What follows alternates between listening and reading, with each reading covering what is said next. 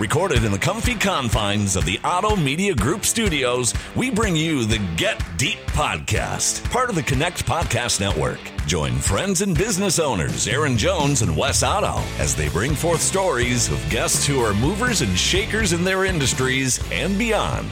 Well, ladies and gentlemen, thank you so much for tuning into the Get Deep Podcast. Tonight we have a fun guest, one of my favorite people on the planet. True story, not saying that just because you're sitting in front of me. He's giggling now. He's like, yeah, fucking idiot. Liar. But we have tonight on the Get Deep Podcast, Wesley, Brent Busch.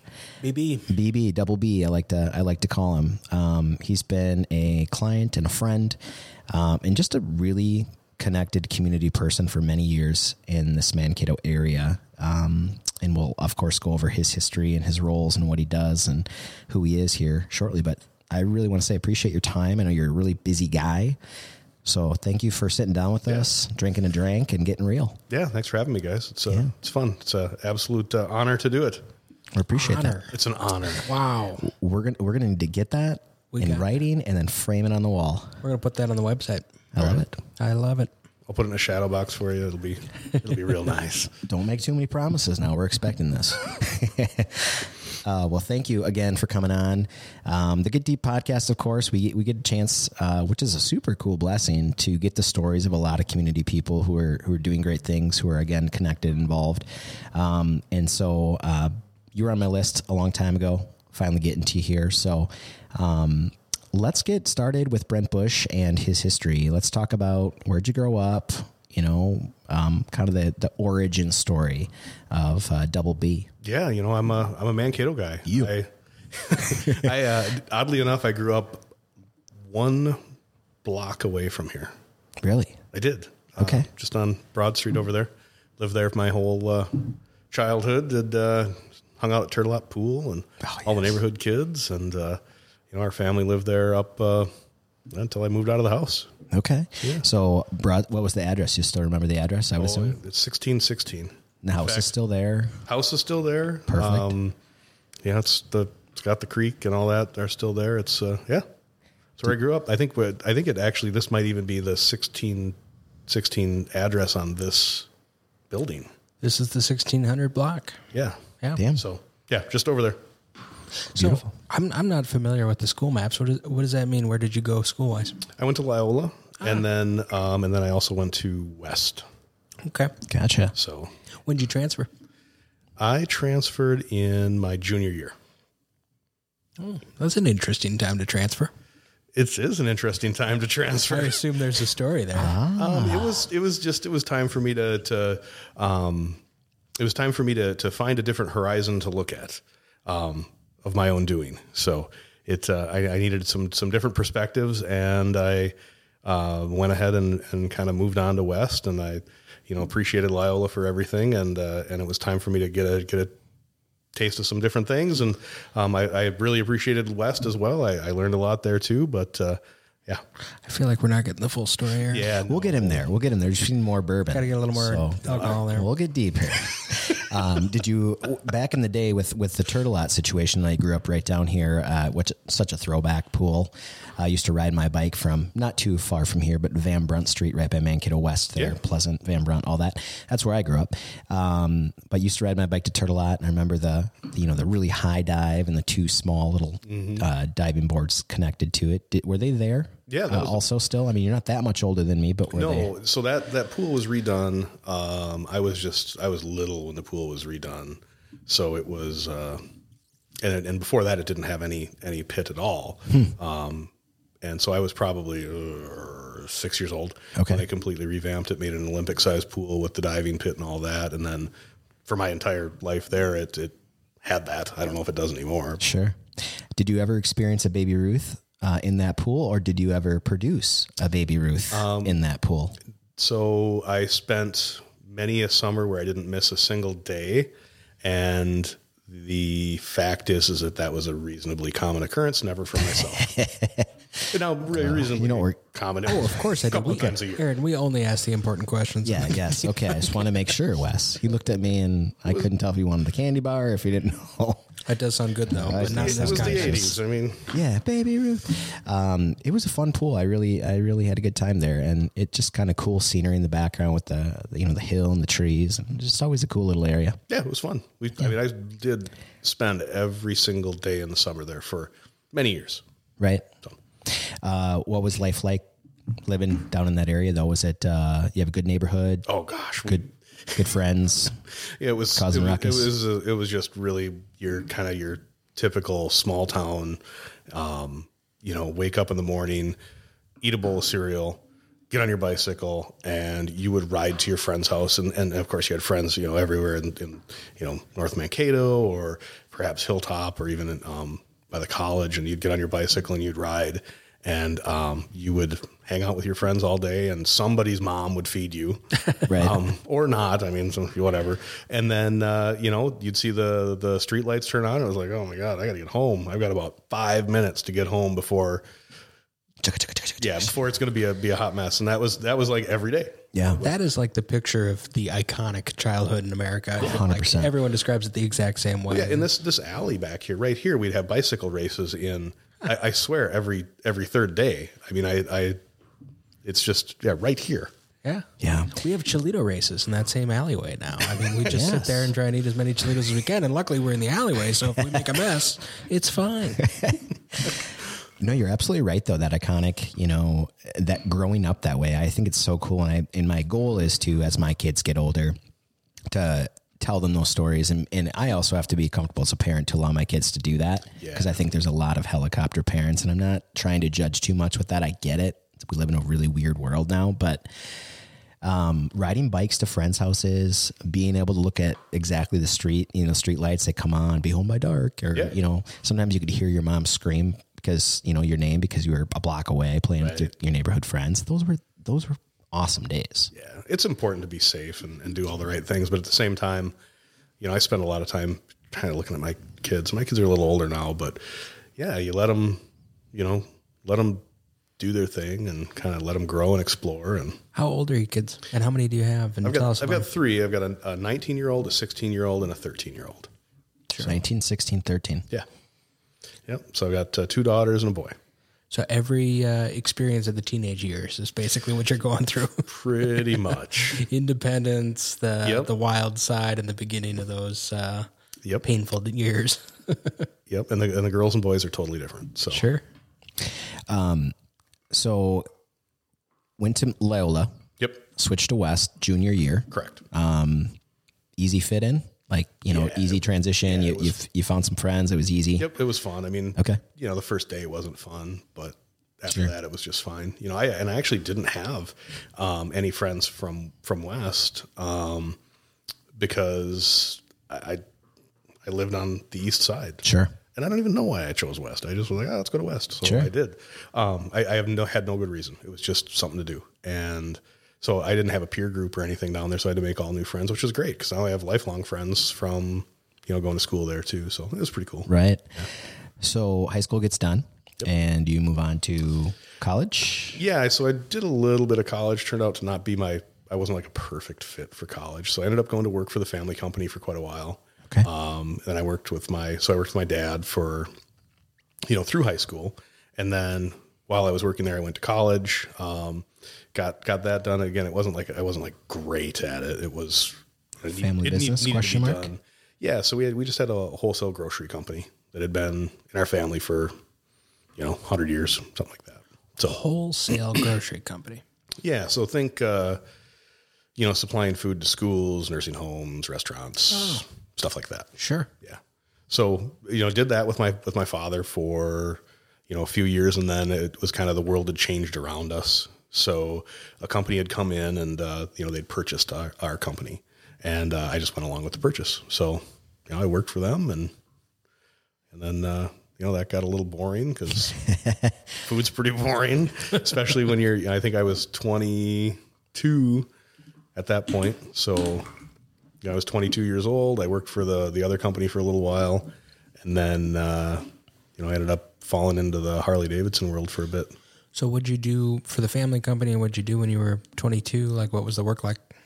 Well, for the family company, I did everything. I mean, it was first of all, it's pretty much painting things, a lot of painting, scraping. Really? Any manual labor that my father needed done was my thing. Eventually he had me, doing like warehouse work. So I'd just, pick orders and put boxes together and, make sure it was correct. And then, and then I drove truck for a little bit, did that on their city route. So I just delivered inside of the town. I never went, I didn't have a big truck. I was a kid, but I was 18. What was the name of the business? It's called A.J. Busch Company. A.J. Busch. Okay. Yeah. Okay. So, I did that. And then eventually he ended up throwing me on the road as a sales guy. He thought I did a good job as a sales guy for food. I will be honest. It was like really bad. I was not good at it. Well, you're saying that through the lens of one of the most successful sales folks in Mankato now. So I don't, I appreciate I'm sure that. Back then. I appreciate that. But I kind of shake my head because even at the time, I really knew that I wasn't good at it. I didn't even, and not because probably I wasn't capable. I didn't even try that hard. That's what I was going to ask. Was it just, you didn't give that much of a shit about it at the time because you were young? I did, but it's like I didn't know how to do it. It was like I suppose, I don't know, if you took somebody with the greatest painter in the world, and if you don't ever teach him how to paint, maybe he's never going to know how to paint. Sure. I wasn't mature enough at that point. It might've been the best way to put it. I was a little too green. Like I say, my dad said, "Oh, you did a good job," and all that, but I got a sales route that was pre-baked. These people, they were buying the stuff, so that was kind of, I look back on it, I go, oh, I could have done such a better job and maybe change the trajectory of things, but be it what it is, that's life. It's not a big deal. Yeah. Well, you didn't screw it up. And at that age, it's really easy to screw it up. So. Yeah, 22 years old, you said, right? So to that, you did a good job. Yeah. I can think of what I was doing at 22, and I sure as hell wasn't doing that for the family company. So kudos to you. Let's take a side pivot for a second and chat about your dad for a moment. So you said it was AJ Busch. AJ Busch. Yep. So obviously the last name Busch, but AJ, is that your dad's name involved in that? No. So that would have been my great-grandfather. Great-grandfather. So this goes back away.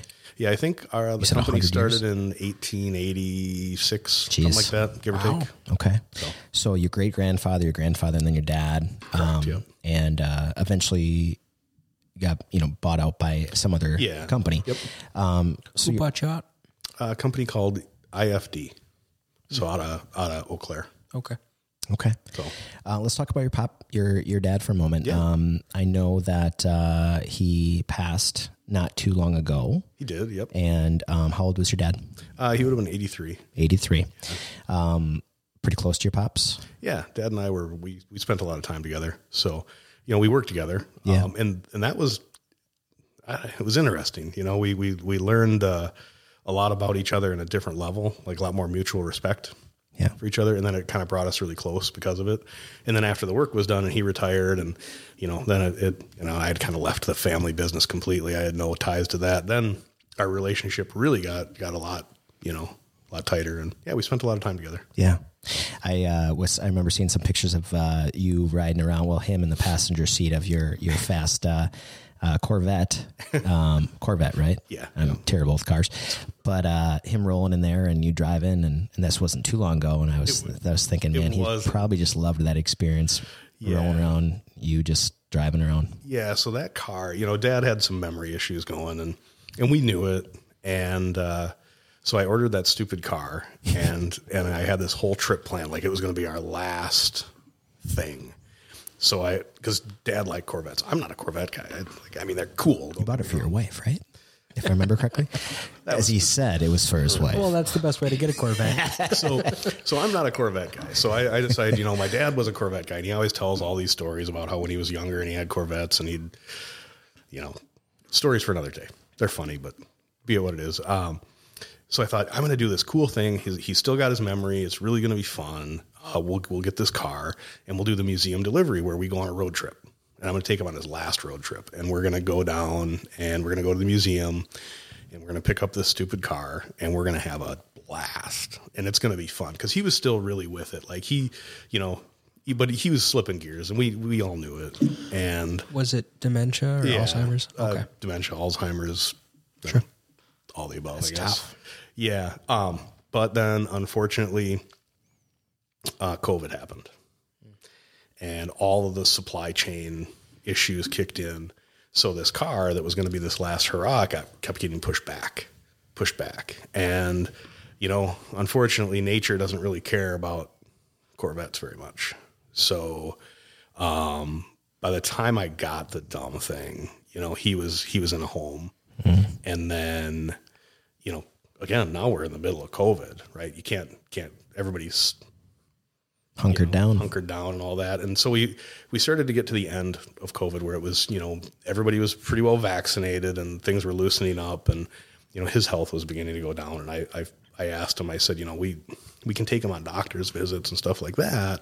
Can I take him for a ride? And they're like, well, we can't say yes, but, and then they walked away and I'm like, all right, let's go. So, yeah. So I pulled the car up and I kind of shoehorned Dad into this Corvette, and he was still, lucid and all that. And we had a blast, and we took that thing and, it was fun. We made a lot of fast memories. Went downtown, got him a burger, and awesome. hung out at the Flask for a little bit, and then, we might have did a couple of burnouts, and he was laughing. He was just dying laughing, and then dropped him off, and that was so. We finally got to do a small part of what we wanted to do, and that was pretty cool. Good for you, man. I mean, that's a really cool story to be able to do something like that for a parent. I mean, to go that extra mile of, first of all, buying a car for your wife, but really for your dad, right? But then to unfortunately everything gets sidetracked like that, but to still be able to have that moment, that's really cool. Yeah, it was cool. And I mean, I have to give actually a lot of credit to Mankato Motors, because they did everything they could do to get it done. I mean, these things are not you still can't get one very easily. And they did everything they could do to get me this car, because they knew I was on a time budget. Yeah. And that was pretty cool, to be able to do it locally and have them hook me up. That was awfully nice of them. Right. So, well, I'm glad you got that memory. Like I said, I did not know the whole backstory of that Double B, but I saw the pictures on social and I thought, well, that's cool. It's neat. It's neat to see that. And he looked like he was enjoying himself. And, if that's the car that you also let me drive one time, it's pretty sweet. It's like sitting in a rocket ship. Just the whole seat angles and everything, the display and the middle console. I mean, it's the same car, right? Same car, yeah.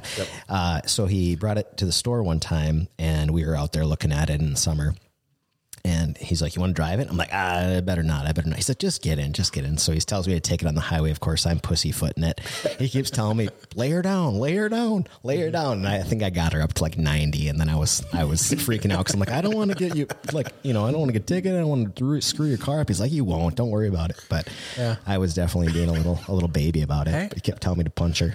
Have you ever done that before? Like in another car? I've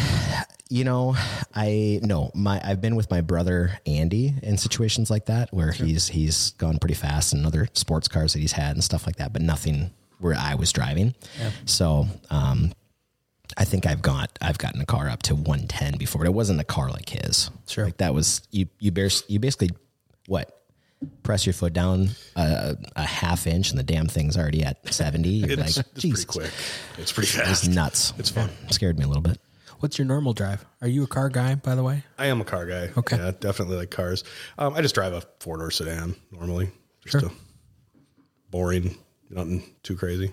Sure. Yeah, I'm a RAV4 dude. Yeah. So, reliable. But I'm a sedan. I'm a car guy. Like trucks are great. My wife drives a truck. She's cooler than me. She's cooler than me. But you heard it here first, folks. It's true. He knows she's going to listen. That's what that was. But no, I do like just cars. Right. Yeah, they're fun. Cool. Well, you're kind of I want to jump back to, so we don't forget some information here. So going back to, we talked a little bit about college not necessarily being the thing for you. You realized that early on, but you became a motorcycle guy and had a career for a while at Harley Davidson here locally. I did. I want to know, when did you become a motorcycle guy? When did that passion start? Well, it actually happened at West High School. Accidentally, Mr. Jeske sent me on a trip up here, right over here, to buy something at the auto parts store on the corner over just a block away from here. And I was driving by, during high school, and I saw a Kawasaki Ninja at the Death trap. Absolutely. Absolute death trap. And I didn't know how to ride a motorcycle. So I see this Kawasaki Ninja sitting there on the corner at a motorcycle place. And I pulled in high school, and I told the guy, I'm like, I have to have that. so I figured out a way to buy this thing. Come and whatever, finish the trip. Come home with this Ninja that I didn't know how to ride. It was terrible. It was terrifying. And I didn't know how to turn. I didn't know how to do anything. I didn't even know how to start it hardly, but I was riding this motor. So that was when it started.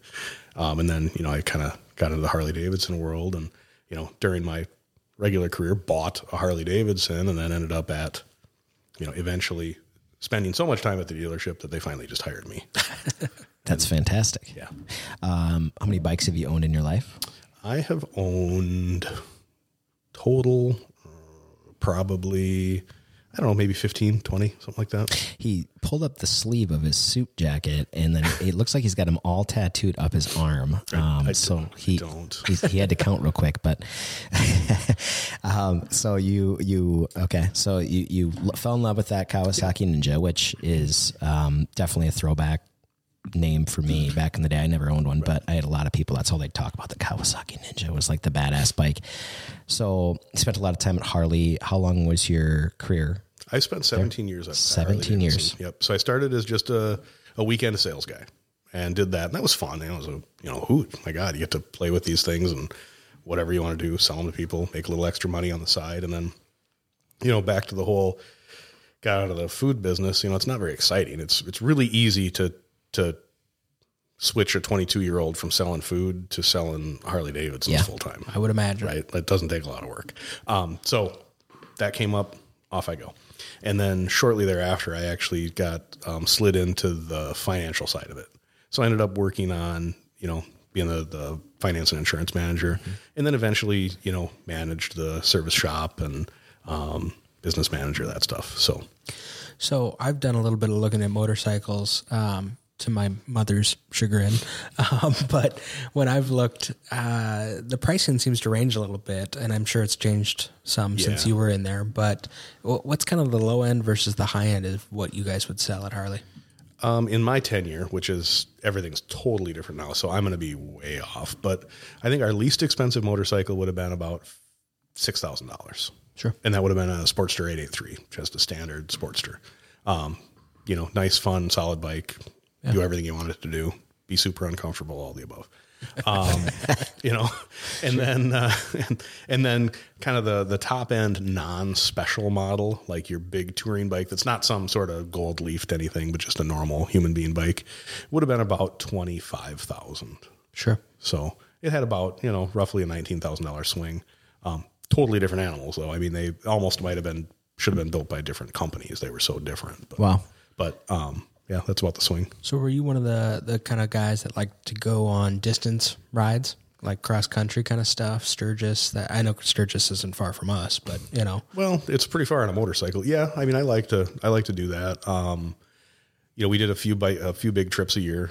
Of course, I'm always kind of working, so I never did a ton of them. But yeah, a few big trips a year. But then there's nothing wrong with the get off work on a Friday at 5:00 and ride to midnight somewhere in Minnesota and then come back. Yeah, sure. You were kind of mentioning that to me one time. We were having a conversation at Jay Long's, and you said, you were talking kind of about your former life, and correct me if I'm wrong on this, but you said, gosh, I'm pretty lucky because I had a wife that allowed me to kind of live the motorcycle life for a while. And you said that was kind of, cause you were very obsessed with it. I mean, it's a life, just, right? Yeah, it was it's just like fun. It was, we had a lot of fun. So it was hard to say, when especially when you work at a dealership and you're sitting around and it's 4:30 and you close at 5 and everybody's, I'm one of the few guys that's married and whatnot. It's kind of hard when everybody's like, okay, we're going to go get on the motorcycles and we're going to ride up to Minneapolis and we're going to go up there and we're going to have fun and we'll go to go to Tui's or whatever. And then, we'll be back by 11. Okay. Well, that doesn't seem like that big of a deal when you're not married, but when you're married, you do that 3 nights a week, you're going to have trouble. Yeah. All right. And, to my wife's credit, she understood that, I was having fun.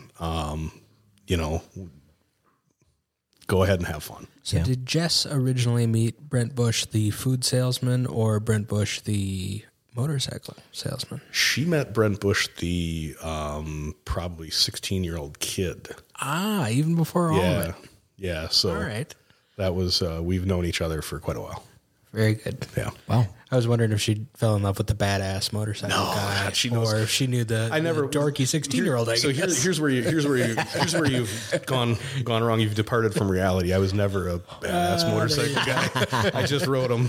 Listen, the audience didn't know that. Well, you could have built any kind of illusion you wanted. I know, but that's not fair. That's very good. So 16 years old must have been at Loyola, or was that West? Junior years, kind of either way. Yeah, it was kind of both. It was right in the middle. We met at a party, got in a fight. Didn't like each other naturally. Yeah, didn't like each other, and then we ended up, meeting up. It must have been almost a year later, and didn't remember the fight that we had been in. And then about 6 months after we started dating, you're like, oh, I know that pickup truck. Are you that girl that drives that ugly pickup truck? She's like, that's my dad's pickup. I'm like, that's an ugly truck, but I remember you. And she's like, oh my God, you're the guy. You're the guy. That's funny. I was like, oh yeah. Sorry. Tell me the pickup truck wasn't what the fight was over. No, I'm sure I was just being a jerk. Sure. I was 16 years old. I probably liked her and was picking on her, and she got mad and didn't want to hear it. Yeah. I love it. I like the honesty. That's funny. So the Harley Day, 17 years. What was it like to manage there at a bike shop? Fun. We had a good crew. We had a tight group. We had a lot of fun. The business was quite a bit easier back then. Think early 2000s, right? Everybody loved motorcycles, and you couldn't get enough of them, so they sold themselves, and it was just a fun, easygoing environment where we really got to ride toys around. Right. A lot of our customers ended up being our friends. And it was pretty cool. Yeah. So, when you were working for AJ Busch, the wholesale food company, family company, right? You weren't necessarily managing others. You're managing yourself essentially to a certain point. Correct, As far as Harley then was the first official kind of career situation where you were managing others and in charge of other people. How was that transition for you? It had to have been a little interesting. Yeah. It wasn't, I could easily say, oh, it was so easy. And it just was, I made every right decision. It was terrible. I was scared. I didn't know what I was doing often, so I had to read a lot of books, which I did, and just tried to be as good as I could be. But it's still to this day. You look at it, and you go, "Oh, I could have done this better. I could have made that decision better. I wish I wouldn't have said that or reacted that way." But by and by, it wasn't horrible because I had a great group of people. Right. There wasn't any big adversarial relationship. Everybody was pretty happy to just be on the team and move forward. So. It was good. It was cool. Yeah. What kind of bike do you own now? Or bikes, maybe plural, would be the better way to ask that. Right now, I only have one. Oh, my gosh. I know, and it's a 2007 Harley Davidson Road Glide. So the old... What color? It's orange. Okay.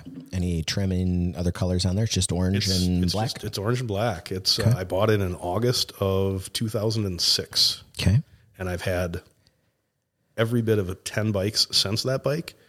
And I just can't stop riding that one. What is it about it? I don't know. It's just my bike. It's ugly and the seats wore out. And it leaks oil, of course. How many miles you got on that baby? I think it's got about 60,000 miles. So it's not I didn't ride that much. Sure. Right. I did one or two big trips a year, and then, I got 3 kids. So I was driving a sedan most of the time. But, it's got about 60,000 miles on it. It's pretty much ready for collector plates. But it's the old warhorse. It's been everywhere with me. I've driven it on pretty much every big trip I've ever been on, other than the couple of times that it, had some normal hiccups that Harley Davidsons that are beat up have, where you'd be, I'll never forget the time I was leaving for a trip, and I gave one of the guys a hard time about his bike not starting, and I was literally on my bike leaving for the trip, and I'm like, hey, your bike doesn't start. What a piece of junk. I hit the starter button, and the ring gear absolutely explodes on the bike, and I'm geared up leaving for Sturgis, and it goes boom. And I was like, well, I guess I'm buying a new motorcycle today. Karma. And I walked back in the dealership and sold myself a new motorcycle for the trip. Oh, that's funny. Oh gosh, karma. Ouch. I'm curious. I don't think we have, but maybe you'll enlighten us. Did you ever sell to some unsavory kind of characters when it came to the motorcycle business? I mean, people talk about motorcycle gangs. I don't think that we have a ton of that here locally, but it feels like a question that has to be asked. Sure. I mean, what's unsavory? Well, that's what you're up to, decide. It's up to you. I don't think so. I mean, I'm not going to. Any fun stories? Not really. I mean, it's Mankato, Minnesota. Sure. And it doesn't have to be, let's derail the biker kind of story or the gang member story. Just any fun sales stories from the Harley days. Did you ever have anyone that got on one that really didn't know what they were doing? And oh God, yeah. That happened. That happened all. And we tried to educate them as much as we could. But keep in mind, I just told you a story about me getting on a Kawasaki Ninja and not knowing what I was doing. So at a point, you tell them, but you're going to do what you're going to do. Mm-hmm. So we try to tell people, hey, don't do this. And there was a lot of times people would tip over in the parking lot. A lot of times it's yours now, buddy. Yeah. Sorry about that. A lot of times they would make it to Quick Trip and then they would walk back because they're scared. Quick Trip was about, a half a mile away from the Harley shop. Right. So they'd walk back and say, I can't do it. I was like, okay, well, we'll get it back. So we go get it back. But people do silly stuff. I had one guy that it was funny. He was just a wild man, and he would cut the front of his trailer house off, whenever he had to park his bike inside, and then he'd put it back on. And that was kind of a fun story. He always said he had it down to about an hour and 15 minutes to get it on and off the front of his trailer house to get that Harley Davidson in there because it was that important to him. That was a fun one. Wow. That's commitment. Yeah. Can't remember his name right now. Bobby, that was his name. I'll spare the last name. I'm sure he's not with us anymore. But favorite trip that you went on with your bike? Favorite trip would have been probably the first time that we all decided to go down to St. Louis and get ribs at Pappy's Smokehouse. That would have been probably the favorite trip. That was fun. That was a fun one. We jumped on the motorcycles, landed in La Crosse, ended up making a meandering trip down the Mississippi River, took the ferry across. That would have been beautiful. Yeah, it was really cool. It was really fun. It was really hot. I remember it being just terribly hot. But we met a bunch of locals that kind of took us on some really back roads. And it was really cool. Got to meet a lot of people, and yeah, that was a fun one. That was just because it was like that first experience and it was just fresh. And it was like, oh my God, this is the open air. Yeah. I had never gone. That was the first time I had really ridden south for any significant distance. Right. So, we got into Missouri and it was just awfully neat. Pappy's Smokehouse. I was thinking about that too, because that sounds delicious. Is that place still around in St. Louis? It is. It's right by the stadium. Okay. I think it was on some show, and that's why we wanted to go there. But okay. It's pretty class. It's real nice stuff. It's real good barbecue. Yeah. Yeah. The other question I had too is any close calls. Obviously you get motorcycles, a lot of people, there's danger involved. But obviously you can be a great driver, but not everybody else sees you. Any close calls or kind of scary moments for yourself or anybody in your group during some of those trips? Yeah. We had a couple that were pretty bad. I've been there when there's been a couple of accidents that made me not want to ride anymore. Sure. Cause that sucks. It just sucks. Cause it hurts, you're banged up and, at best you're, lost some skin, and at worst, you got to get somebody out there to help you. And that's no fun when you're sitting there and your buddy's screaming and like, oh God.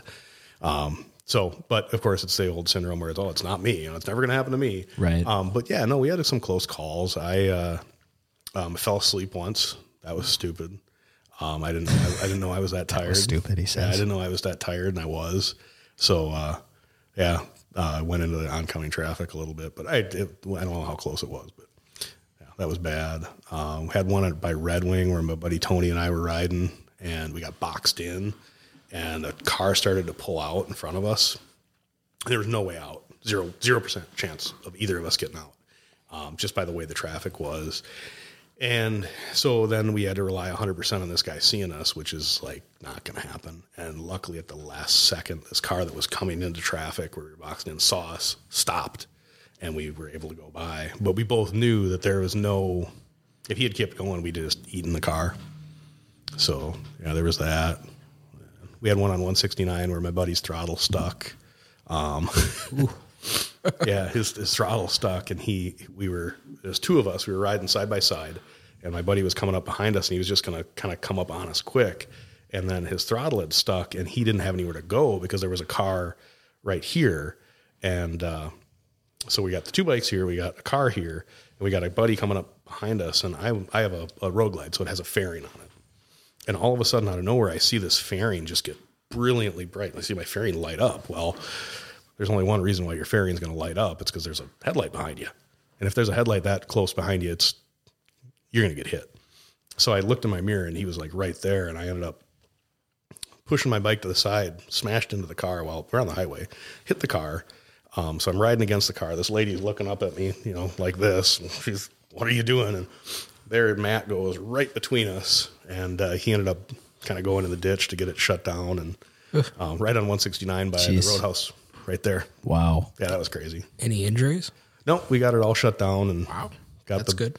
We were close to the Harley shop, so we took it back and put his bike in the shop, and then went to the roadhouse. Because why wouldn't you do that? Because why wouldn't you do some pull tabs, drink some beers? It's the only appropriate way to end this. That's fine. My grandfather, my aunt, and my uncle were all personal injury attorneys. And so when I say that my mom was definitely opposed to me being a motorcycle rider, it's for good reason, because alongside motor vehicles in general, motorcycles are their best cases, which is an unfortunate thing to have to say, but it's the truth. Luckily for me, every single thing that ever occurred to me on a motorcycle was done by me. Sure. 100% me, it's all my fault. I never had any time, because I've fallen off a couple of them, there's nothing like getting off a motorcycle at 55 miles an hour to wake you up, but it's all been me. It's 100% my fault. And that is way better than being huge. Yeah. I don't know why it feels better to be that way, but it's like, yep, that was me, did it. Yeah. So that's good. So 17 years working for Harley Davidson. Yeah. We decided to make a career switch out of Harley and get into something different. How did that happen? Well, it was time to, it was just time to grow a little. I knew that I wasn't going to be at the Harley shop forever. I knew that I was kind of tired of the finance world, because it was so, not of the finance world, but the vehicle finance, because nothing was new. It was very static. One deal was just like the next. It was rinse and repeat, very little surprise. And then, the market was changing too. So the reality is that motorcycles aren't as popular as they are, as they once were. So I'm kind of looking at it, and it's like, gosh, okay, I'm ready to move on. And Mark was the owner of the shop, and he's my great friend. He and I talk weekly yet. And he's like, I'm going to be selling the shop. So I was like, okay, well, I'll hang on until you sell it, and then we'll part ways and call it a career. And it kind of drug on a little bit. And finally I just got to the point. I was like, can I perhaps move on? And he's like, yep, go ahead. We'll just train the next guy. So I just trained the next guy really well, and kind of exited stage left. And I didn't know exactly, I didn't really have a great plan, but I just knew it was time to go. So when I started to leave, I took off. There wasn't, I didn't really have a great plan, but I knew I wanted to stay in the financial world, right? I knew that was what I wanted to do. So one of my friends was Greg, and I met Greg through the Harley shop. I actually sold him his first Harley Davidson. And Greg being Greg Sayer. Yep. Greg, the owner of Prime Source. Owner of Prime Source. Okay. So I called up Greg, and I'm like, hey, Greg, I'm thinking about making a career shift. Obviously the, mortgages, what finance guy in the car world doesn't want to do mortgages? So I called up Greg, and he's like, yeah, come on up, we'll talk. So we talked for probably 3 hours. And then he's like, well, are you sure you want to do this? And I was like, I don't know. He's like, why don't you work here for a day and see if you like it? Because you might not. So I came up and, worked with processing and all that, and kind of observed what mortgages looked like. And it was really interesting, extremely difficult compared to what I was used to for vehicle loans. Like I had that down pat. I could actually start and finish a vehicle loan with our software in the system in 8 minutes, done. And mortgages are not at all like that. Right. So I was like, oh my God, this is going to be something. You still get them done pretty quick. I see those posts, though. We can get them pretty quick, but not that quick. So then I sat down with him and he's like, yeah, let's do it. And he threw me the documentation to start studying for the test. And we studied and, I passed my mortgage test. I trained for another 30 days, give or take. And yeah, rest is history. Here I am. So roughly when was that?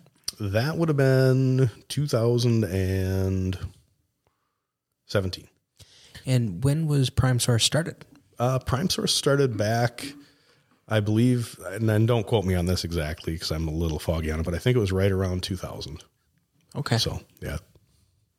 17, man. I was thinking that you have been with PrimeSource longer than that. Is that a little surprising to you too? Yeah, 100%. When I think of PrimeSource, I think of Brent Busch. So I do. Really, quite frankly, when you said that there was a 17-year difference between when it started and when you got involved, it's strange to me. Well, I think there's there's a great group of people at PrimeSource that I get a chance to work with on a regular basis at J Long's, which is a blessing. My favorite, obviously being you, Double B, but Ryan Stengel, president of PrimeSource, obviously Brent being the vice president of PrimeSource, and then the whole rest of the crew, including Greg Sayer comes in every once in a while too, and a bunch of other great people. So obviously, yes, a good reason why a lot of people know of Brent Busch for PrimeSource is because he is one of the top lenders in the state of Minnesota as far as mortgages. Pretty impressive. Yeah, I appreciate it. It's kind of surprising, I'll be honest with you. Yeah. Well, we're talking 5 years, right? 5 years. A little over 5 years. Yeah. So what has been the secret sauce to success in Brent's world for? I don't have any superpowers and I don't have a whole lot of skill sets. He's humble. Gosh, he's selling me. I love it. I know. Let's go. I'll use him. That's what it is. That's a selling point. But no, and also there's no real secret sauce other than, I can take a beating, man. I can work hard. That's, my old man got that through my thick skull at a young age. I can work really hard and I don't give up easy. And also I genuinely do like taking care of people, like for real. So I answer my phone. And if they have a concern, even if it's an uncomfortable topic that I don't really want to talk about, we still talk about it and we bring it to resolution every single time. And you and I had stuff we didn't want to. I wanted to wait till you were done, and I was going to give my little testimonial to you because it is absolutely true. My mortgage situation, we built a home, and I won't go through all the detail unless Brent wants to give more details, but my situation was not an easy one for him to figure out. He went and studied and learned how to do this particular mortgage situation so we could get a rate lock and get the construction loan taken care of in a timely manner. I'm leaving out some things, but I was super impressed. And you do answer your phone every time I called, which wasn't a ton, but every time I would call, a few rings, maybe less, and you'd pick up, hey, what's up? I got a question about this, or what are we going to do about this? And he was Johnny on the spot, which I super appreciate because let's be honest, that's when people are going through the process, that's their biggest purchase they're going to make typically in life. And you want somebody that's going to be in your corner. Yeah. It's just being a human. I mean, it could really should apply to everything, not just mortgages. I mean, if I have a question about this whiskey, right, I should be able to find an answer to it. And if I have a problem with it, I should be able to find a resolution. It's not rocket science, but it is sometimes hard work and sometimes it's uncomfortable work. And that's kind of where I just can't not finish it. Because I appreciate people and I really feel like when I have those questions, I want them answered. Right. For listeners that don't understand, what would be an example of the uncomfortable side of that work? There could be a whole lot of different things. The easiest uncomfortable thing is to have to talk to somebody about their own personal financial situation, which is not, I've done enough work that I don't have any personal judgment on it. Right. It's just, we've got to fix it if you want to fix it. And we talk about it. We have that conversation. We fix it or we don't. That's fine too. So that's one really big example of it. But, there's things that come up inside of a loan. Things like do you want your spouse on the title work, right? Or your significant other on the title work, or your significant other calls in and wants to do something one way. And then we have to kind of have that conversation about, should you, do you want to, why am I in the middle of this? Things like that can come up a little bit. And there's just a whole host of uncomfortable situations. Maybe somebody's work situation changed a little bit in the middle of the loan, and we have to talk about how we need to adjust the loan, which maybe it's not a positive adjustment. But then we have to talk about it. And the tendency of the loan officer is to stop answering their phone when that uncomfortable conversation has to occur. So for the listeners out there, if all of a sudden your loan officer won't take your phone calls or doesn't call you back, or there's long delays, it's because there's an uncomfortable conversation that has to be had and they don't want to make it. But to be a professional and to do your job, you just have to have that conversation and then fix it. Well, getting back to what Aaron said, arguably probably the largest purchase in most people's lives. That's an important situation to be able to have that kind of conversation. So good that you're able to do that. Here's a question for you. How often do folks go out and buy a car or maybe a motorcycle in between when they've been approved and when they decide to buy a house? And then how many of those uncomfortable conversations do you have to have? It happens more often than you would think. Mm-hmm. And I personally believe that there is some emotional thing that occurs during a life change, such as buying a home, that creates a yearning to do those things, a yearning to change your job, a yearning to buy a vehicle. And I don't know why, but it happens more than random. Yeah. And, that's hard. That can be a hard one. We really try to educate our clients on it. But you know, it has happened recently. Tell people why that's a problem. It's a problem because it increases your overall debt load. So I've done your calculations often based on what I know your debts to be today. And then you are signing a document saying that you're not going to, you don't have any additional debt. You're going to sign that at closing, saying that everything is the same from when we did the application. Well, if you've gone and bought a Harley Davidson, and you have a new $500 a month payment, well, that's going to change your debt to income. So that's going to change how much you make versus how much you pay. And perhaps that could put you in a situation where it's over our limit for lending. That limit's set by the government. And then we have to get extremely creative on how we're going to fix that. And it can be... It's the number one... I don't know if it's the number one, but would you say it's the number one dumbest thing you can do before closing on a mortgage? It's the number 2 dumbest thing you could do. Okay, and number 1? Quit your job. Okay, that makes sense. Quit your job. Do that. That one I can't fix for you. Right. There's nothing I can do to fix the quitting your job program, because I don't generally hire a lot of people just that quit their job yesterday. Sure. Well, if they want to sell tacos, they can have an instant job. Just give me a call. I don't know if that helps on the lending side, but happy to employ.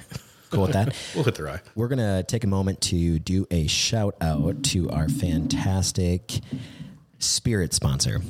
Since the inception of the Get Deep podcast, which, by the way, ladies and gentlemen, we are a little over 1 year old. We sure are. We are. Yes. I almost thought about getting a smash cake for Wes tonight and having smash cake. Double B get in on it, and we just throw cake around the room. But truly an honor to be a part of this community and be able to tell the stories of those who are doing, thank you, Wes, wonderful things.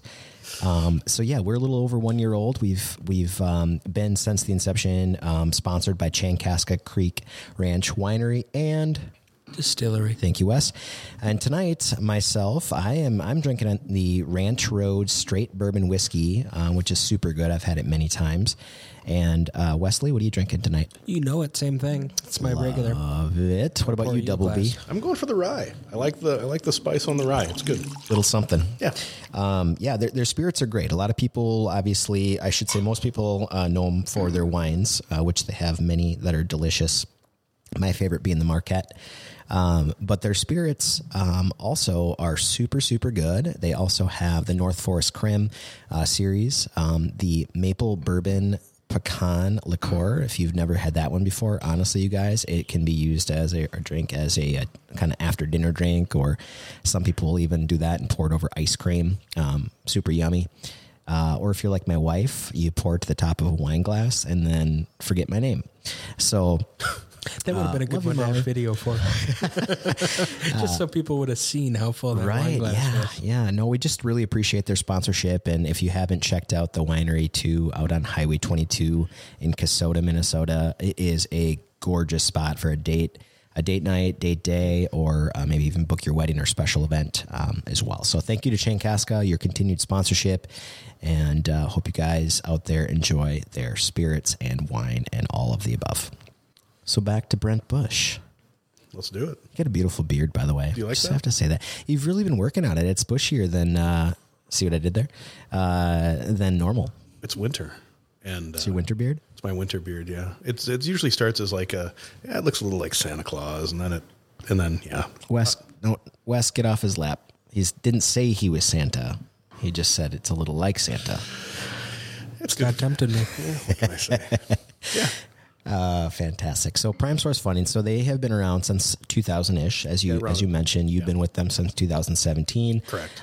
Prime Source, if you wanted to give a quick, because why not, elevator pitch to the company and what you guys do and what sets you apart, because I'm pretty sure, if I'm not mistaken, I won't make any claims if they're not true, but you guys close a lot, are blessed to close a lot of mortgages here in the southern Minnesota and beyond area. What makes you guys special? What's the secret sauce? Yeah, we are a mortgage company in southern Minnesota. That's all we do. So we're direct lender too, so we lend our own money. We can also broker out. So we're flexible in that regard. What makes us different and genuinely different, and this is so cliche, but it's customer service, real customer service. I mean, really for real doing it. And the thing about customer service that's so hard, like what's the secret sauce? You have to do it every day. You have to do it every time. You have to do it every hour. It's not I'm going to do customer service from 9 o'clock to 5 o'clock. Like that's not how it works. If you really want to be a great company and you really want to affect change and you really want to deliver for your clients, you're going to answer your damn phone. And you're going to answer your phone at 7 in the morning if you're up, because it's not that hard. And you're going to answer it at 8 o'clock because you're up. It's not that hard. And you do it every time in between. And you're going to do it on Sundays. And you're going to do it when you're at the lake. And if you're at the lake and you don't want to be bothered, that's fine. But you better have somebody that's going to answer your phone for you. You better have backup. You have to do that. And that is the secret sauce. Now we do the customer service in between. Of course, we do everything we have to do. But really it just comes down to answering your phone, answering questions, taking care of the problems, and making sure that people are comfortable with what's going on. That's the secret sauce. That's not a secret. You just got to work hard. So being available. Got to be available. Being present. Yeah, just like in business or with your family or with your kids. Yeah, you got to be present. I mean, I'm not asking or telling you to sacrifice your life. But the reality is that it really doesn't take that much time to answer your phone or to answer a text, right? You'd answer it if it was your buddy, and you don't get paid when your buddy calls you, right? You don't affect great change when your friends call you about their bonfire, right? You can answer your phone and affect change in people's lives. It's not profound. I mean, they're going to get a mortgage somewhere, but it does make a difference. And if you do that every single time, and you really care, and you don't make it, it's not a job, it's not a career. If you make it a lifestyle, you will make a difference and you will do well. That's all it is. It's not rocket science. It's not hard. You just got to do it. I like it put that simply. So Greg started the company. Is that correct? Yep. In 2000? Yep. And did he just see a need, fill a need, or what was his, do you know what his vision was there? Yeah, it was an evolution. So Greg, he moved he bought a company here, a telemarketing company here, and he ended up moving his whole company to Minnesota because he liked it here. And then we did telemarketing, and then it evolved, and the telemarketing was done for banks. Right. So he was getting leads in and calling people and then doing hot transfers where they'd, just transfer the phone over to a bank. And at a point he realized, well, why would I do this for other banks when I could just be the bank? Right. And then it kind of transitioned to that. And then of course, telemarketing rules have all changed over the years. So telemarketing really isn't a thing anymore unless you're offshore, and that's illegal. So, with the do not call list and all that, it kind of transitioned into what we have now, which is just being a lender, which is great. So, and there's another location. So there's two locations. There's one in Rochester. Yep. Correct. And there's one here. And that one in Cato. Any other talk of expansion that you can talk about that he's considering or you guys are considering? Not at this point. Okay. Not at this point. We're doing pretty good with where we're at. Obviously in the future, sure, if the opportunity arose, but right. We've got to find people that, to do something like that, you have to find people that are like-minded. And, it's important that you measure twice and cut once on stuff like that. Sure. Yeah. So as mentioned previously, you are the VP of Prime Source here in Mankato. Correct. And then when it comes to the president, El Presidente, it is Ryan Stengel, my bald brethren, much taller than I, but also my bald brethren. What's it like to work with Ryan? Ryan's pretty awesome. He's funny. His intensity level's up there. So it's hilarious because Hi, Ryan, if you're listening. I hope you listen, Ryan. No, he's great. I mean, his mortgage knowledge is off the charts.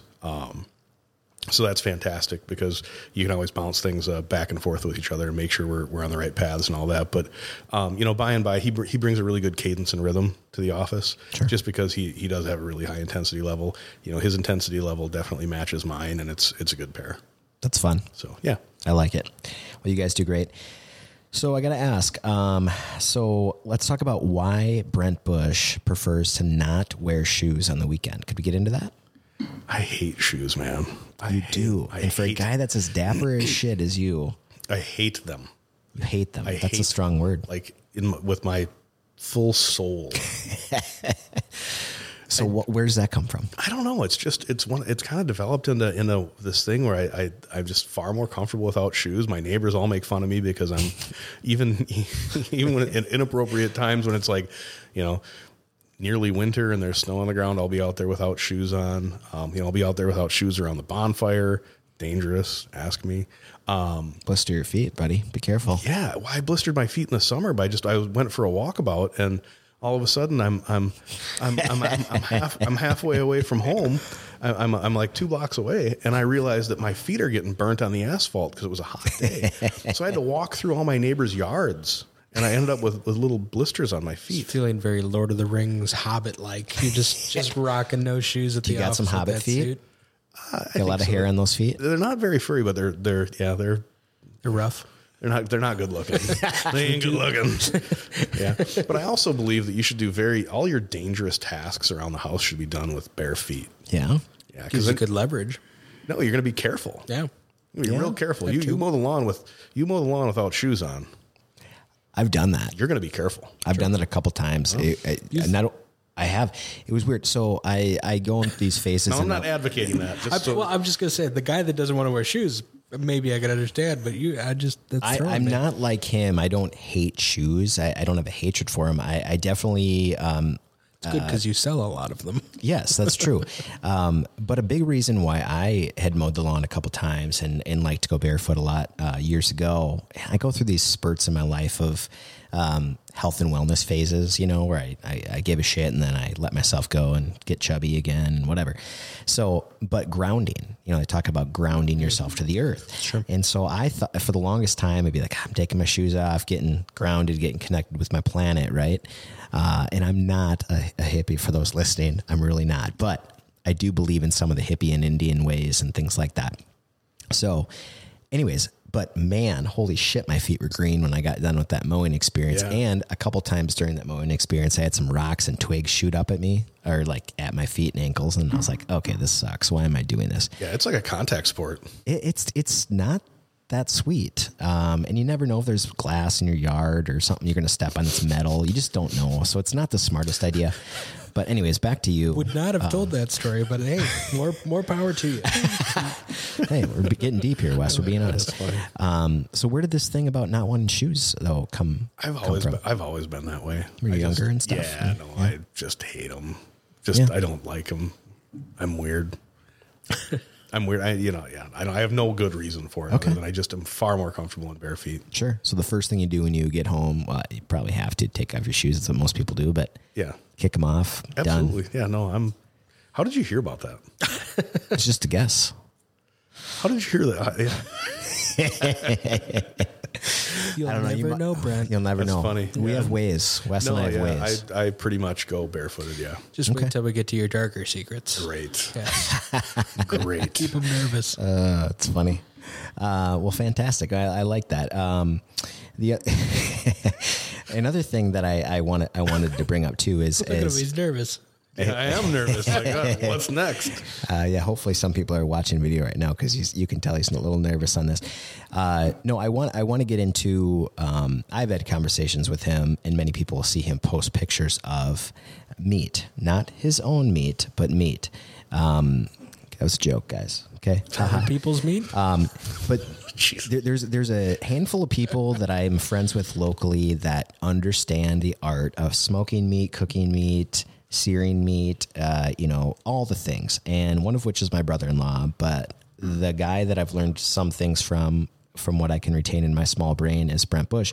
You have a passion for good cuts of meat and how to produce, or like not how to produce them, but how to create them, how to explain it. Yeah, I like to cook. I like to cook a lot. Yes. And I like to cook a lot of different things. But at the end of the day, given the choice, I'd like to cook some meat. I'd like to cook some steaks, whatever, anything that's got legs generally, I'm pretty down with eating.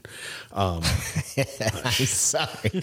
Well, you can't say that on this podcast and expect us to laugh. Low hanging fruit there. Yeah, sorry.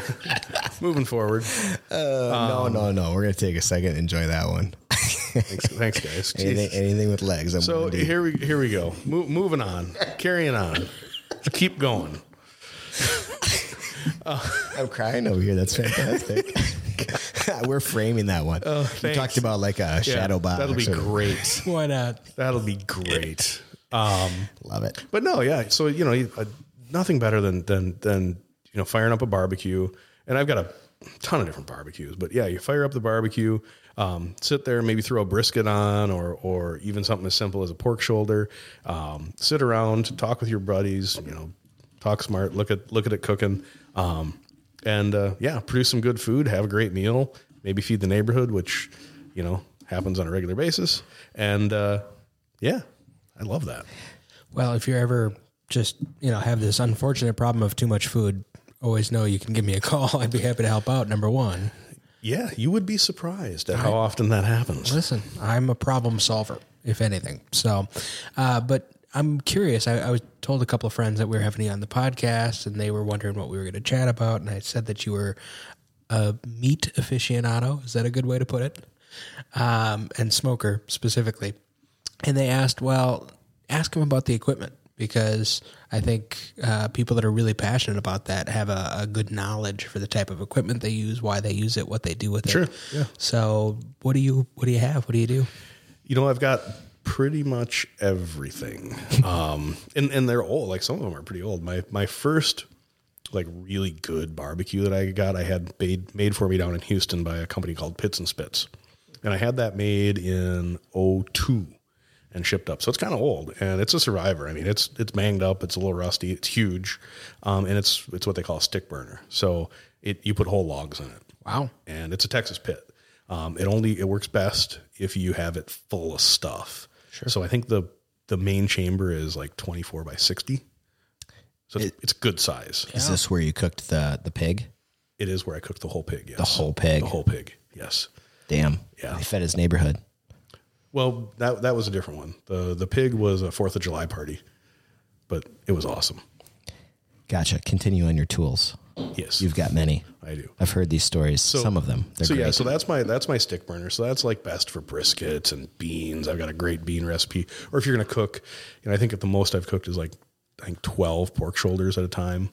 That's a lot of pork shoulders. Yeah. So if you're gonna really load it up, I don't know if I've ever seen 12 pork shoulders together. It's pretty awesome. It's pretty epic. But if you're really gonna load it up, that's when it does its best work. It's got to be full. You can't put one thing on it. It just gets too much airflow and it dries it out and gets kind of gross. Yeah. And then I have, of course, a gas grill. Who doesn't? And then I have a Komodo style grill, which is think Big Green Egg, Komodo Joe. Mine happens to be made by Weber, just because I'm a Weber guy. I think they make good stuff. So that's really great in the same way, a very similar way that the big stick burner is, and that you're going to put charcoal on the bottom. It's going to burn slow. It's going to have a nice, good flavor. But it's going to do one or two pieces, right? So you can maybe do a single brisket pretty well, Not the best ever, but pretty well. But you can do great pork shoulders. You can do 1 or 2 pork shoulders. It's fantastic. It's easy to use. Fire it up, walk away. You don't have to do anything with it for 12 hours. It keeps its temp at 215 and you're done. So that's pretty awesome. Also makes great chicken and stuff like that. And then, of course, I have a pellet grill because you have to have a pellet grill. Of course you do. They're awesome. How do you live without one? It's tough. Right. But they're not like you wouldn't. I will get criticized for this, but I will also stand by it that brisket on a pellet grill isn't very good. Not compared to brisket on a stick burner. So I would argue that most people don't get to experience brisket on a stick burner, so they don't have a good basis for their argument. I guarantee you're correct. Yeah. Yes. So yes, will brisket come out nice and tender and juicy on a pellet grill? It will. It'll be fully edible, but it won't be like Texas brisket.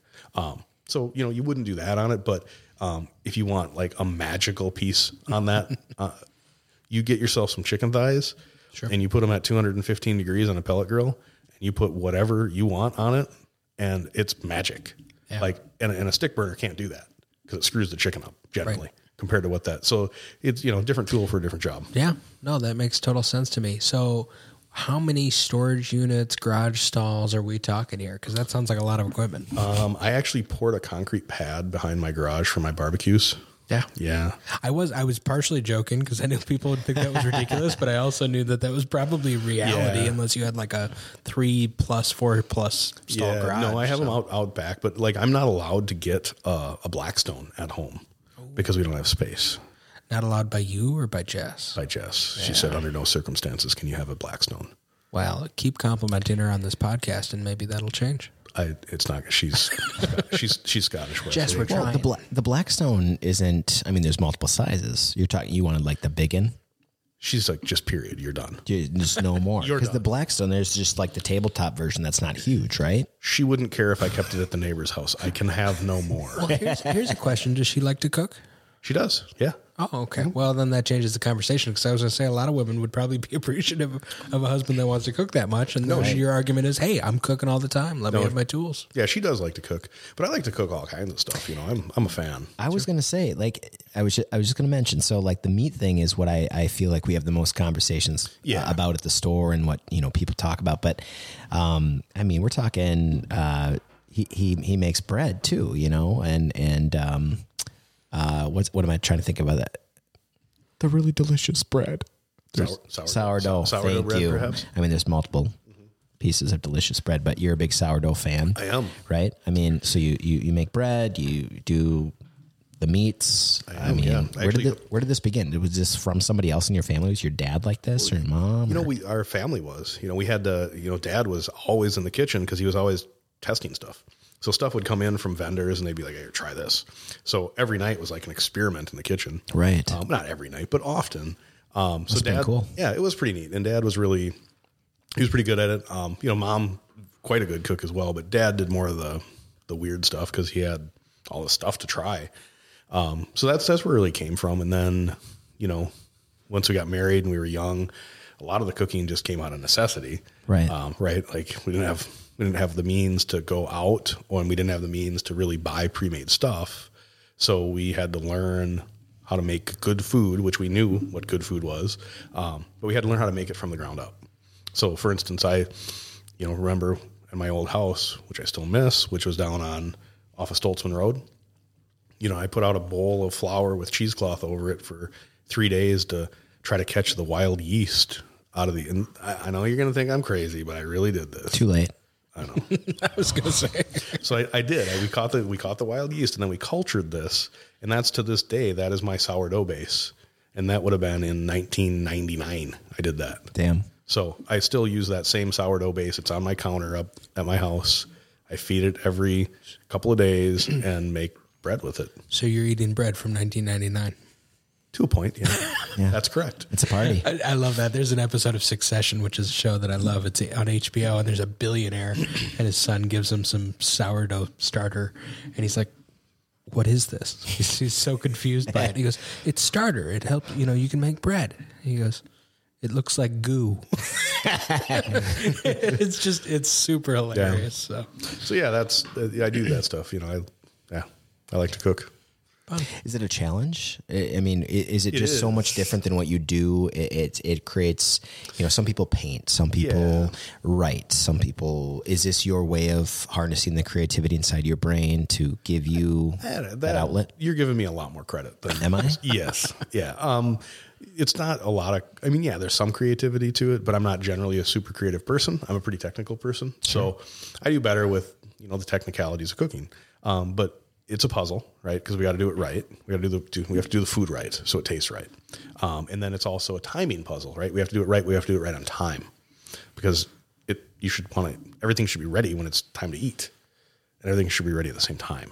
Yeah, it's an orchestra when you cook properly. Right. So so that's kind of the challenge part of it. And then for me, it's sufficiently complex when you're doing those things and trying to make something that's nice and tastes good, and then, give it to people so that they like it, that I can't really think much about mortgages or anything else when I'm trying to get this done. Because you're in the zone. I'm in the zone.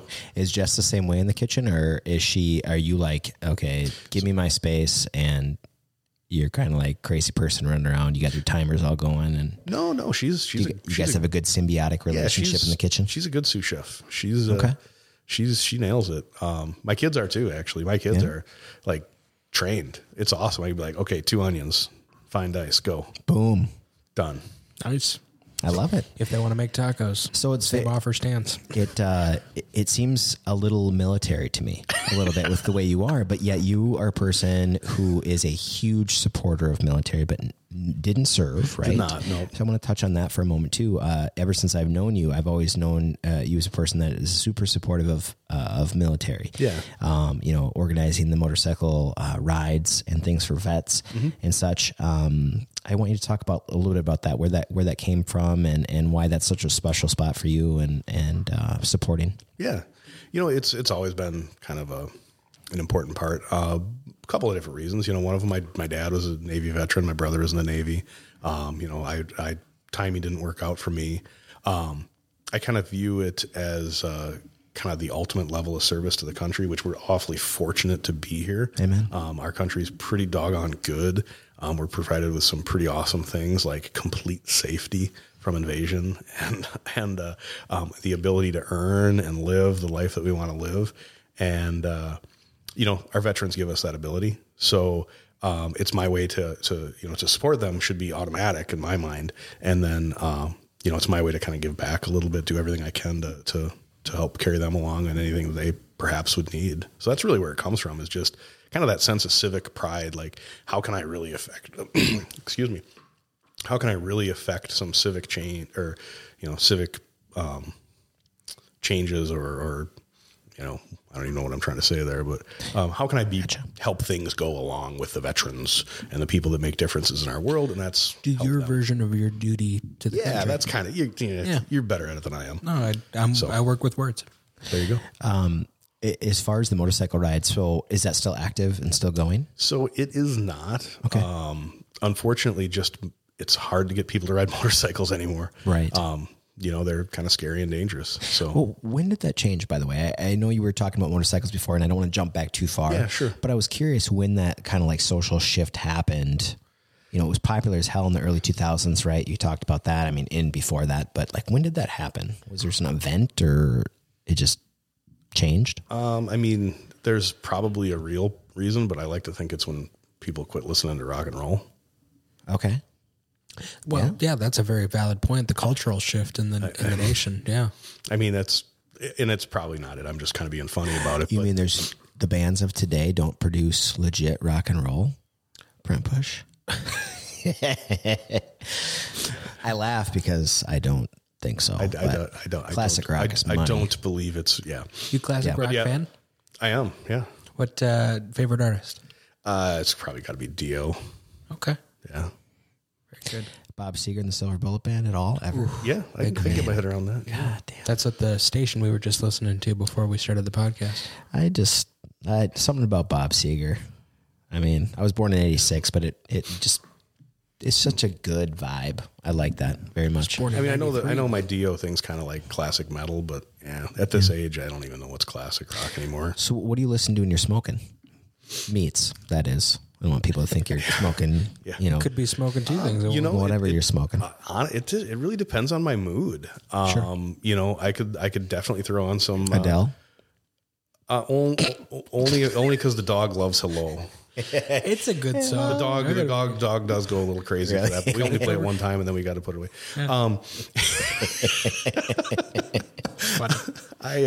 No, you'll catch. I will actually throw on for real Bob Seger. This is going to be bad, but I'll throw it out there. Bob Seger. I do like me some Gordon Lightfoot. Sure. Yeah. Why not? The Edmund Fitzgerald. Absolutely. Yeah. So, but it could vary all the way down. I was singing this time. Aaron always sings every episode. I'm sorry, Brent. And then he edits it out half the time. Like, you bastard. But yeah, classic rock. I do like also the yacht rock genre. Sure. For some nice, easy listening. But there's nothing wrong with a little party metal. Sure. Or even some, Texas country, a little bit there once in a while. Depends on what's going on. If I'm smoking a brisket, right, that's Texas barbecue, man. And if you're going to do it right, like you have to get kind of in that mood. Yeah, so you throw in the mood. You throw in some Texas red dirt country and kind of, maybe crack open a Lone Star and watch the barbecue smoke.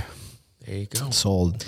Well, back on the barbecue train, one of the questions I left on the table is, what is the weirdest thing that you've either smoked, cooked, however you want to put it?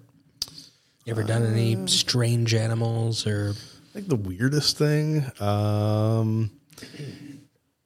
gosh, I don't know. I would say, for a lot of people, it's my Spam.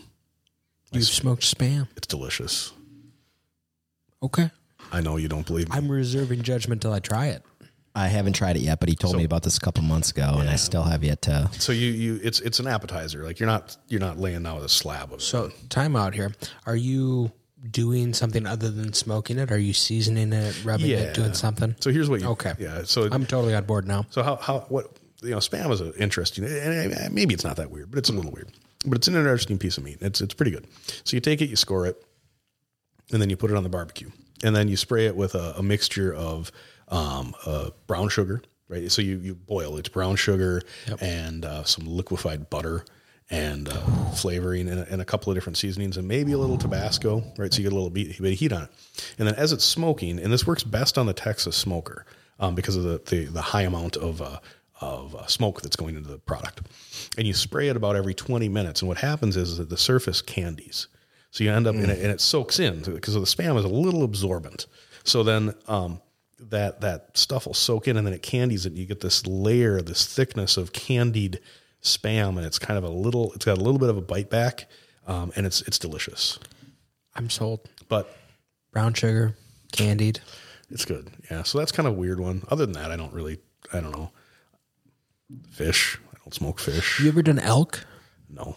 So that's just one that I've never had a chance to try, but I've always wanted to. It's yummy. Yeah, I don't even know what the best ways are to prepare it. I'm not a well. I've not myself, smoked it, but we were on the lake last year on Madison Lake. It was right about this time. We had a friends get together from high school, actually from Loyola, and we had a big bonfire on the lake. We got in kind of trouble for that, but anyway, it's a different story. And my buddy Jimmy brought out a bunch of elk steaks. And we cooked them over the open fire on Madison Lake. Sounds awesome. And they were delicious. Elk's really good. Yeah. And it was like, and so I'm normally not a big wild game guy. Like I can get my head around it, but if elk was really great, we'd have those instead of cows, right? Right. But we don't. But be that what it is. That elk that Jimmy brought out was delicious, and he had done it the right way, shot it himself, all that. Yeah. Talk to me about meat s'mores. What are those all about? They're amazing. Also. Did you create that, or did you get that recipe from somebody else? Well, I like to think that I created it, but I guarantee I didn't. It turned into it was a late evening, and love late evenings. That's when everything good is created. Yeah. So or talked about. All right. So we'd had a party, and we had cooked some steaks for everybody, and they were delicious. We had nice filet mignon. They were beautiful, and I had too many of them. And some people hadn't showed up, and we didn't cook them. So we had these filet mignons laying around, and we had a few beers, and the fire had died down. And you know how you look at the coals in that bonfire, and it's like, oh, look at those coals. If we could cook something over it right now. So what we did was we're sitting there, and my buddy Tony and I, and we come up with a lot of stupid ideas. We're looking at it, and the kids had just got done cooking s'mores maybe an hour prior. And we're trying to figure out how we're going to cook these steaks. And I look at it, and I'm like, oh, my God. Let's just stick it on the skewers. And so we did. And it seems so simple, and it is so simple. So it's not anything unique. But you cook these nice, thin tenderloins over that radiating red coal, and you get it nice and close, and it just crisps it up, and it just is beautiful. And you season it with nothing more than salt and pepper. And it actually has nothing to do with s'mores. It was just that we came up with the name at that very moment, and we were a few beers in, so it was a stupid name, but it's the name they got. I think it's perfect. And So there's no addition to the meat. It's just no, you're not just even, cooking it's it not over a a flame on a s'more. stick. It's not a s'more at all. Okay. But it is an interesting thing. So we do this often, right? Because we, have bonfires and talk smart, and everybody likes the meat because it's delicious. And we began to, and I'm going to go down a rabbit hole. Love it. All right, here's the rabbit hole.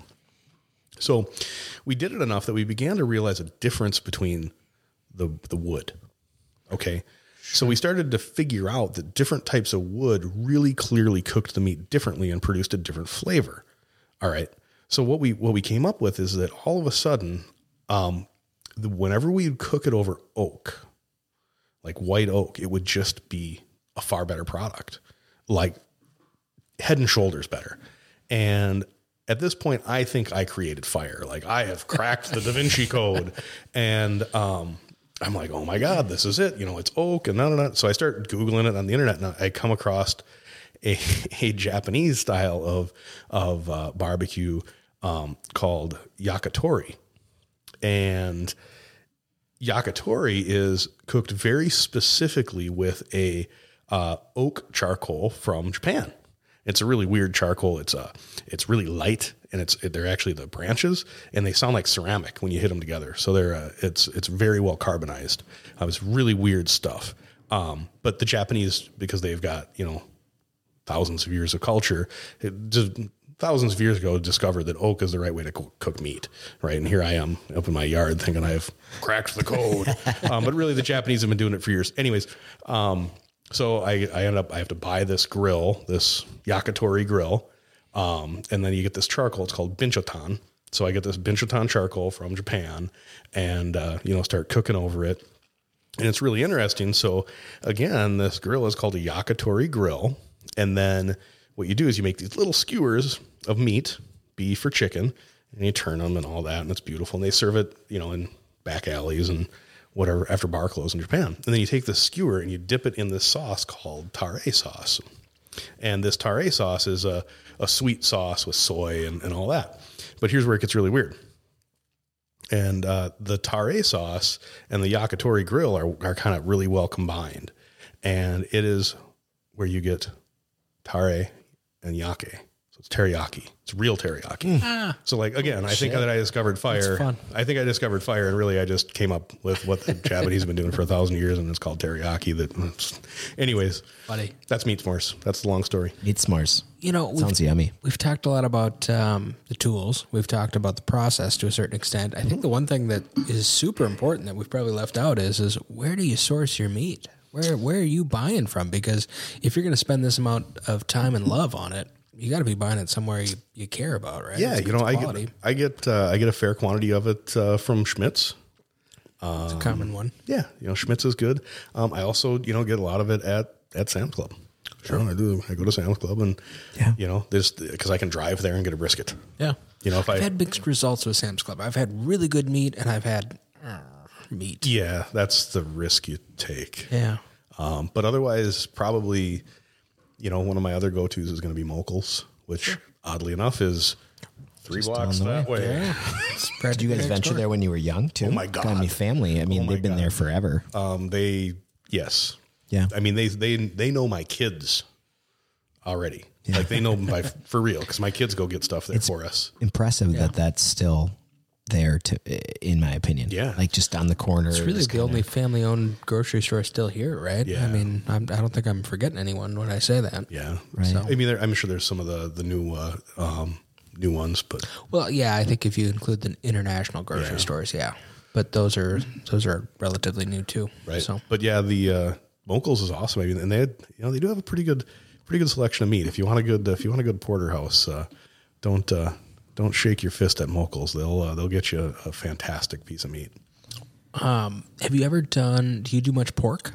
I do, yeah. So Compart is a client that we've worked with in the past, but we also just acquired through the acquisition we did as an agency, and I freaking love those pork chops. Those things are amazing. The stuff is delicious, and their pork shoulders, I'm telling you, it's on a different level. Yeah. It's because they're what's the kind of pork they have? Is it Duroc? Yeah. Yeah. It's pretty doggone good. I listened to the founder talk about the genetics behind the whole line, and that's amazing. That's actually someone we should have on the podcast, is someone from the Compart family. Jim's the one that I know the best, but there's a lot of folks in that family, and just listening to animal genetics and how they've bred specifically for food purposes is really interesting, because there's a lot of science that goes into it to make the quality food that we eat today. Stuff's delicious, man. And actually, for everybody out here, and I'm sure most of our listeners, right, are going to be cooking with pellet grills. Right. Pellet grills are really, really well suited to pork. Yeah. Like really well, perhaps equal to, or maybe, and depending on the cut, like a pork chop or whatnot, better than a Texas stick burner. Sure. And you can get some pretty amazing results on like a nice thick cut pork chop, pellet grill, 225 with a nice, maybe a sweet rub on it. Oof. So the common mistake here is that I don't have dinner before these podcasts, and then we have these conversations. Sorry, buddy. And now this is just, some restaurant's going to benefit from my dollars. That's happening tonight. We probably should just add into the studio, Wes, some sort of heating system underneath the table, this big ass table right here. And you could have Cholitos in the warmer down there, or just there you go. You could have some meat smoking. I mean, it'd probably stink up here, but something cooking down there, because these podcasts take a while. So, are you still fond of Cholitos? Oh, absolutely. What's funny is I get asked that question all the time. And when I would turn 13, first of all, my entire childhood, all I ate was Cholitos, rice, and chips and cheese. So the most plain foods that we served as a restaurant. Okay. So I definitely got sick of mild cheese Cholitos by the age of 12 to 13. I took a year hiatus from eating Cholitos, and I came back with a bang because I realized, oh shit, we have hot Cholitos. which are the better Cholitos? They are the better Cholitos. They're more flavorful, but people are just scared by the term hot because it's Minnesota, and so they're lame and they don't try them, but they're fantastic. I just thought of a shirt. I don't know why What is it? Writing it down. Yeah, he's got you his need pen to have ready. a shirt that decodes the Cholito. Decodes. Tell me more. Well, if you don't know the Cholito code, you don't know that green is hot. It's true.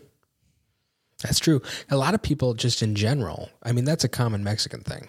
Red is actually mild. Green is generally hot, but people don't think of it that way. I grew up in Mankato, Minnesota. Right. No, that's not a bad idea.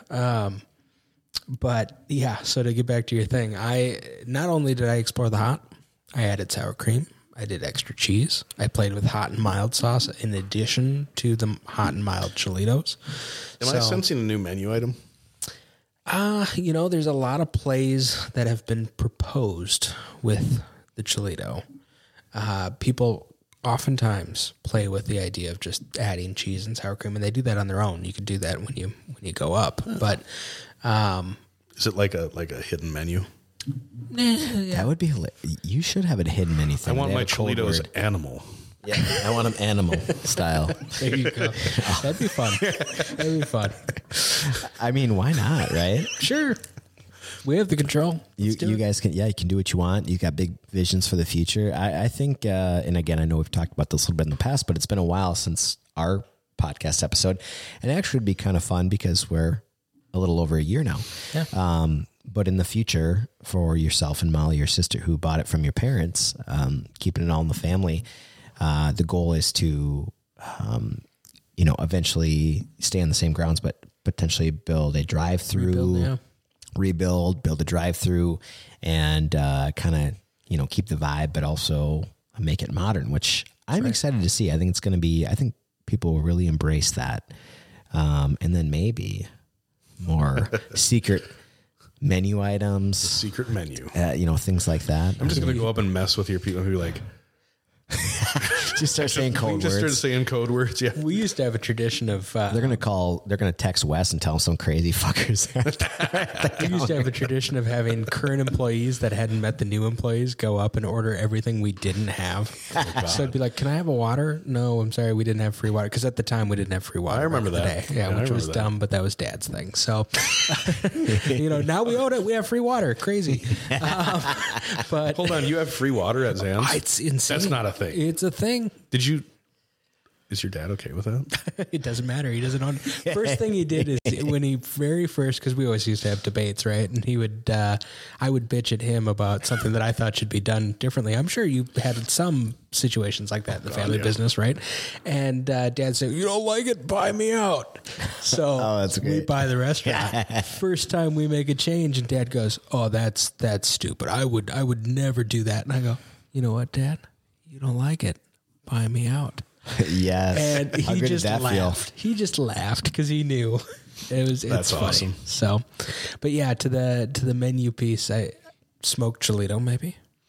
Ooh, that's good. That'd be interesting, huh? I like that. Add a little different flavor to it. Yeah, that sounds good. Yeah. I like that. So, anyways, enough about Zans. Yeah. No, not enough about Zans. Zans is great. Appreciate you. Well, Wesley, if you have anything else on your list, go ahead and shoot at that double B here. Otherwise, I have got, a delicious final five for double B. Let's do it. You ready? What's this? Stroke your beard. Get her ready. Get all that wisdom going. God, it's so beautiful. I'm jealous because I can't grow a pretty beard like that. Yeah, you can. Well, I can't seem to. The problem is I can't get my mustache to connect enough to the beard on the bottom there. So there's always just like a little gappy type, whatever. So it's boring, but it's part of my life. All right. Well, let's get into the final five here with Brent Busch, our good friend. Is this like a lightning round? You don't have to answer it fast. You can if you want, but you can also explain if you'd like. Okay. Ready? Go. Question number 1. What kind of meat is Brent Busch if he had to choose one meat? Who are you? What kind of meat are you? Oh, Jesus. And I want you to explain that. What kind of meat?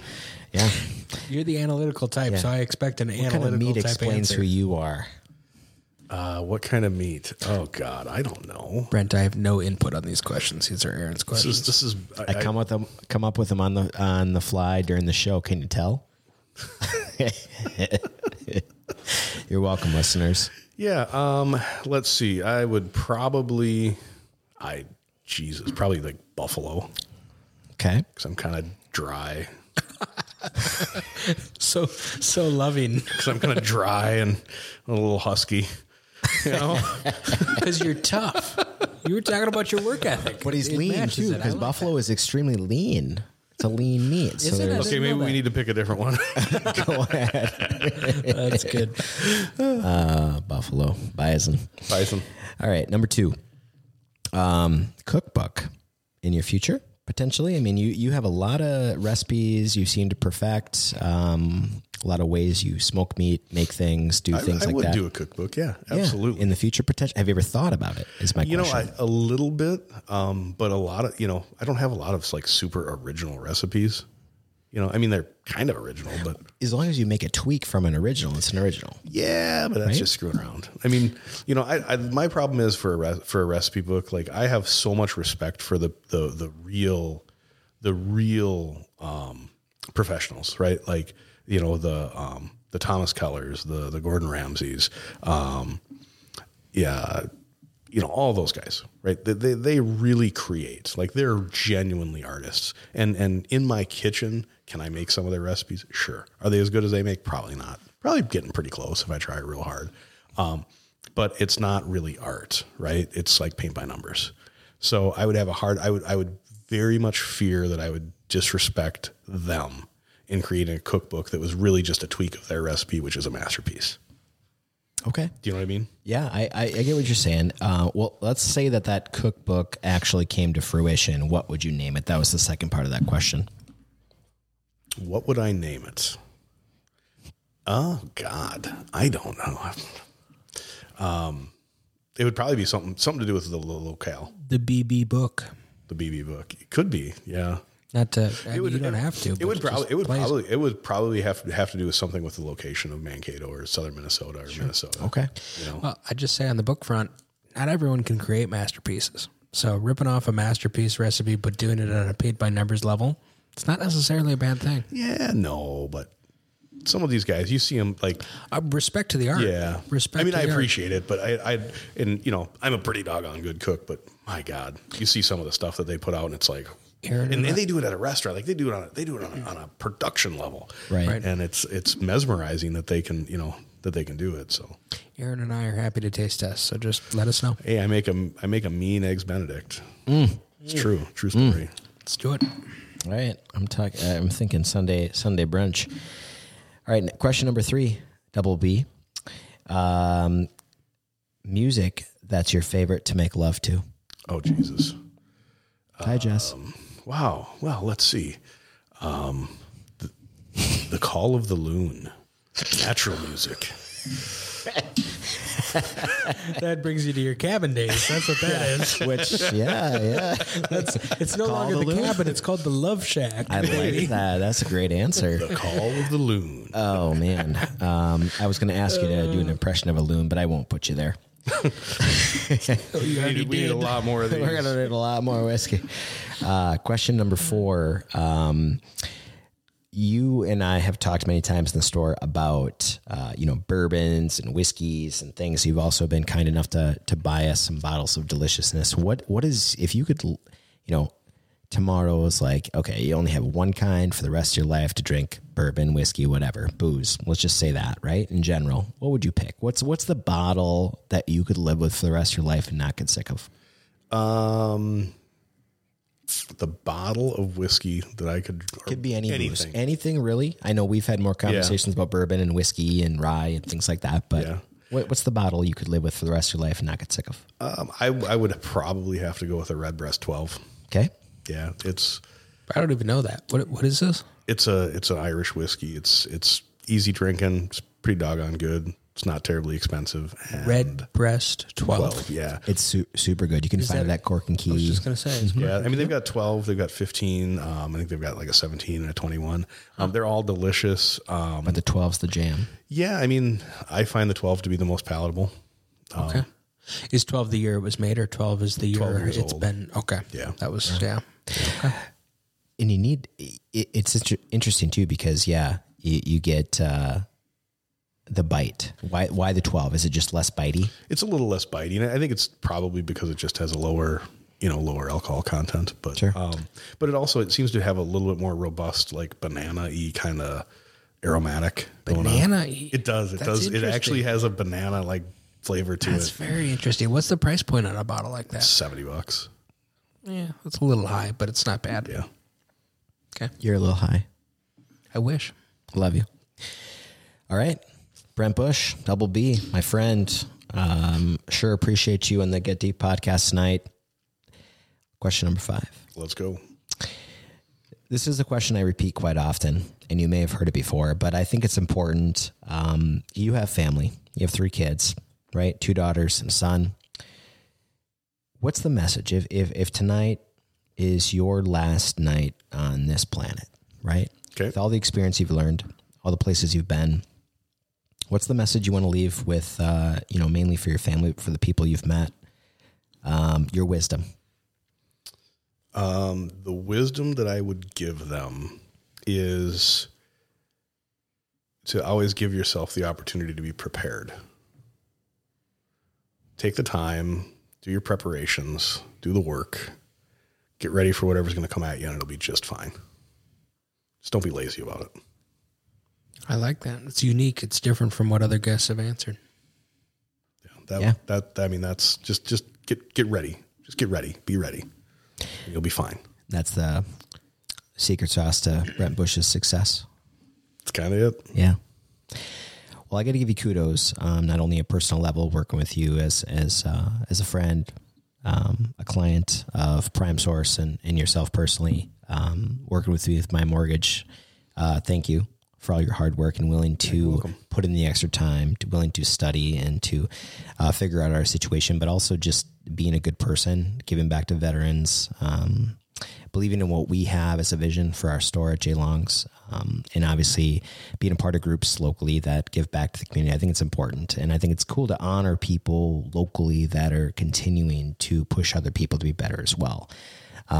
So kudos to you and what you're doing. I hope you continue to do that. Thank you. And show your kids those important lessons. I think there's not enough leaders in the world today, so we need you to keep doing that. Yeah, major respect to you. I mean, you're a killer in your field, number one. But number two, I'm in a similar field, right? Yeah. Client relationships, and you clearly excel above all else. So it's inspiring. I aspire to be more like you. Thank you for being on the show. Yeah. Thanks, guys. Have a good night. Yeah, you too.